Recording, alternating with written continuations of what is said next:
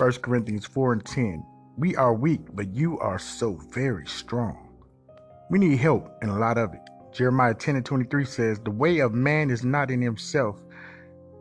It is not in man, even in a strong man or in a man at his best, to direct his own steps. It really is impossible for man to properly run his own life. Admitting that fact is not a sign of weakness, it's a sign of spiritual maturity. You are weak unless you find your strength in God. And the sooner you face the fact, the better. Many people have position, wealth, and power, but they may not have what it really matters. Good relationships, right standing with God, peace, joy, contentment, satisfaction, good health, and the ability to enjoy life. Not everything that appears well is well. You may be trying hard to make things work out right and always failing.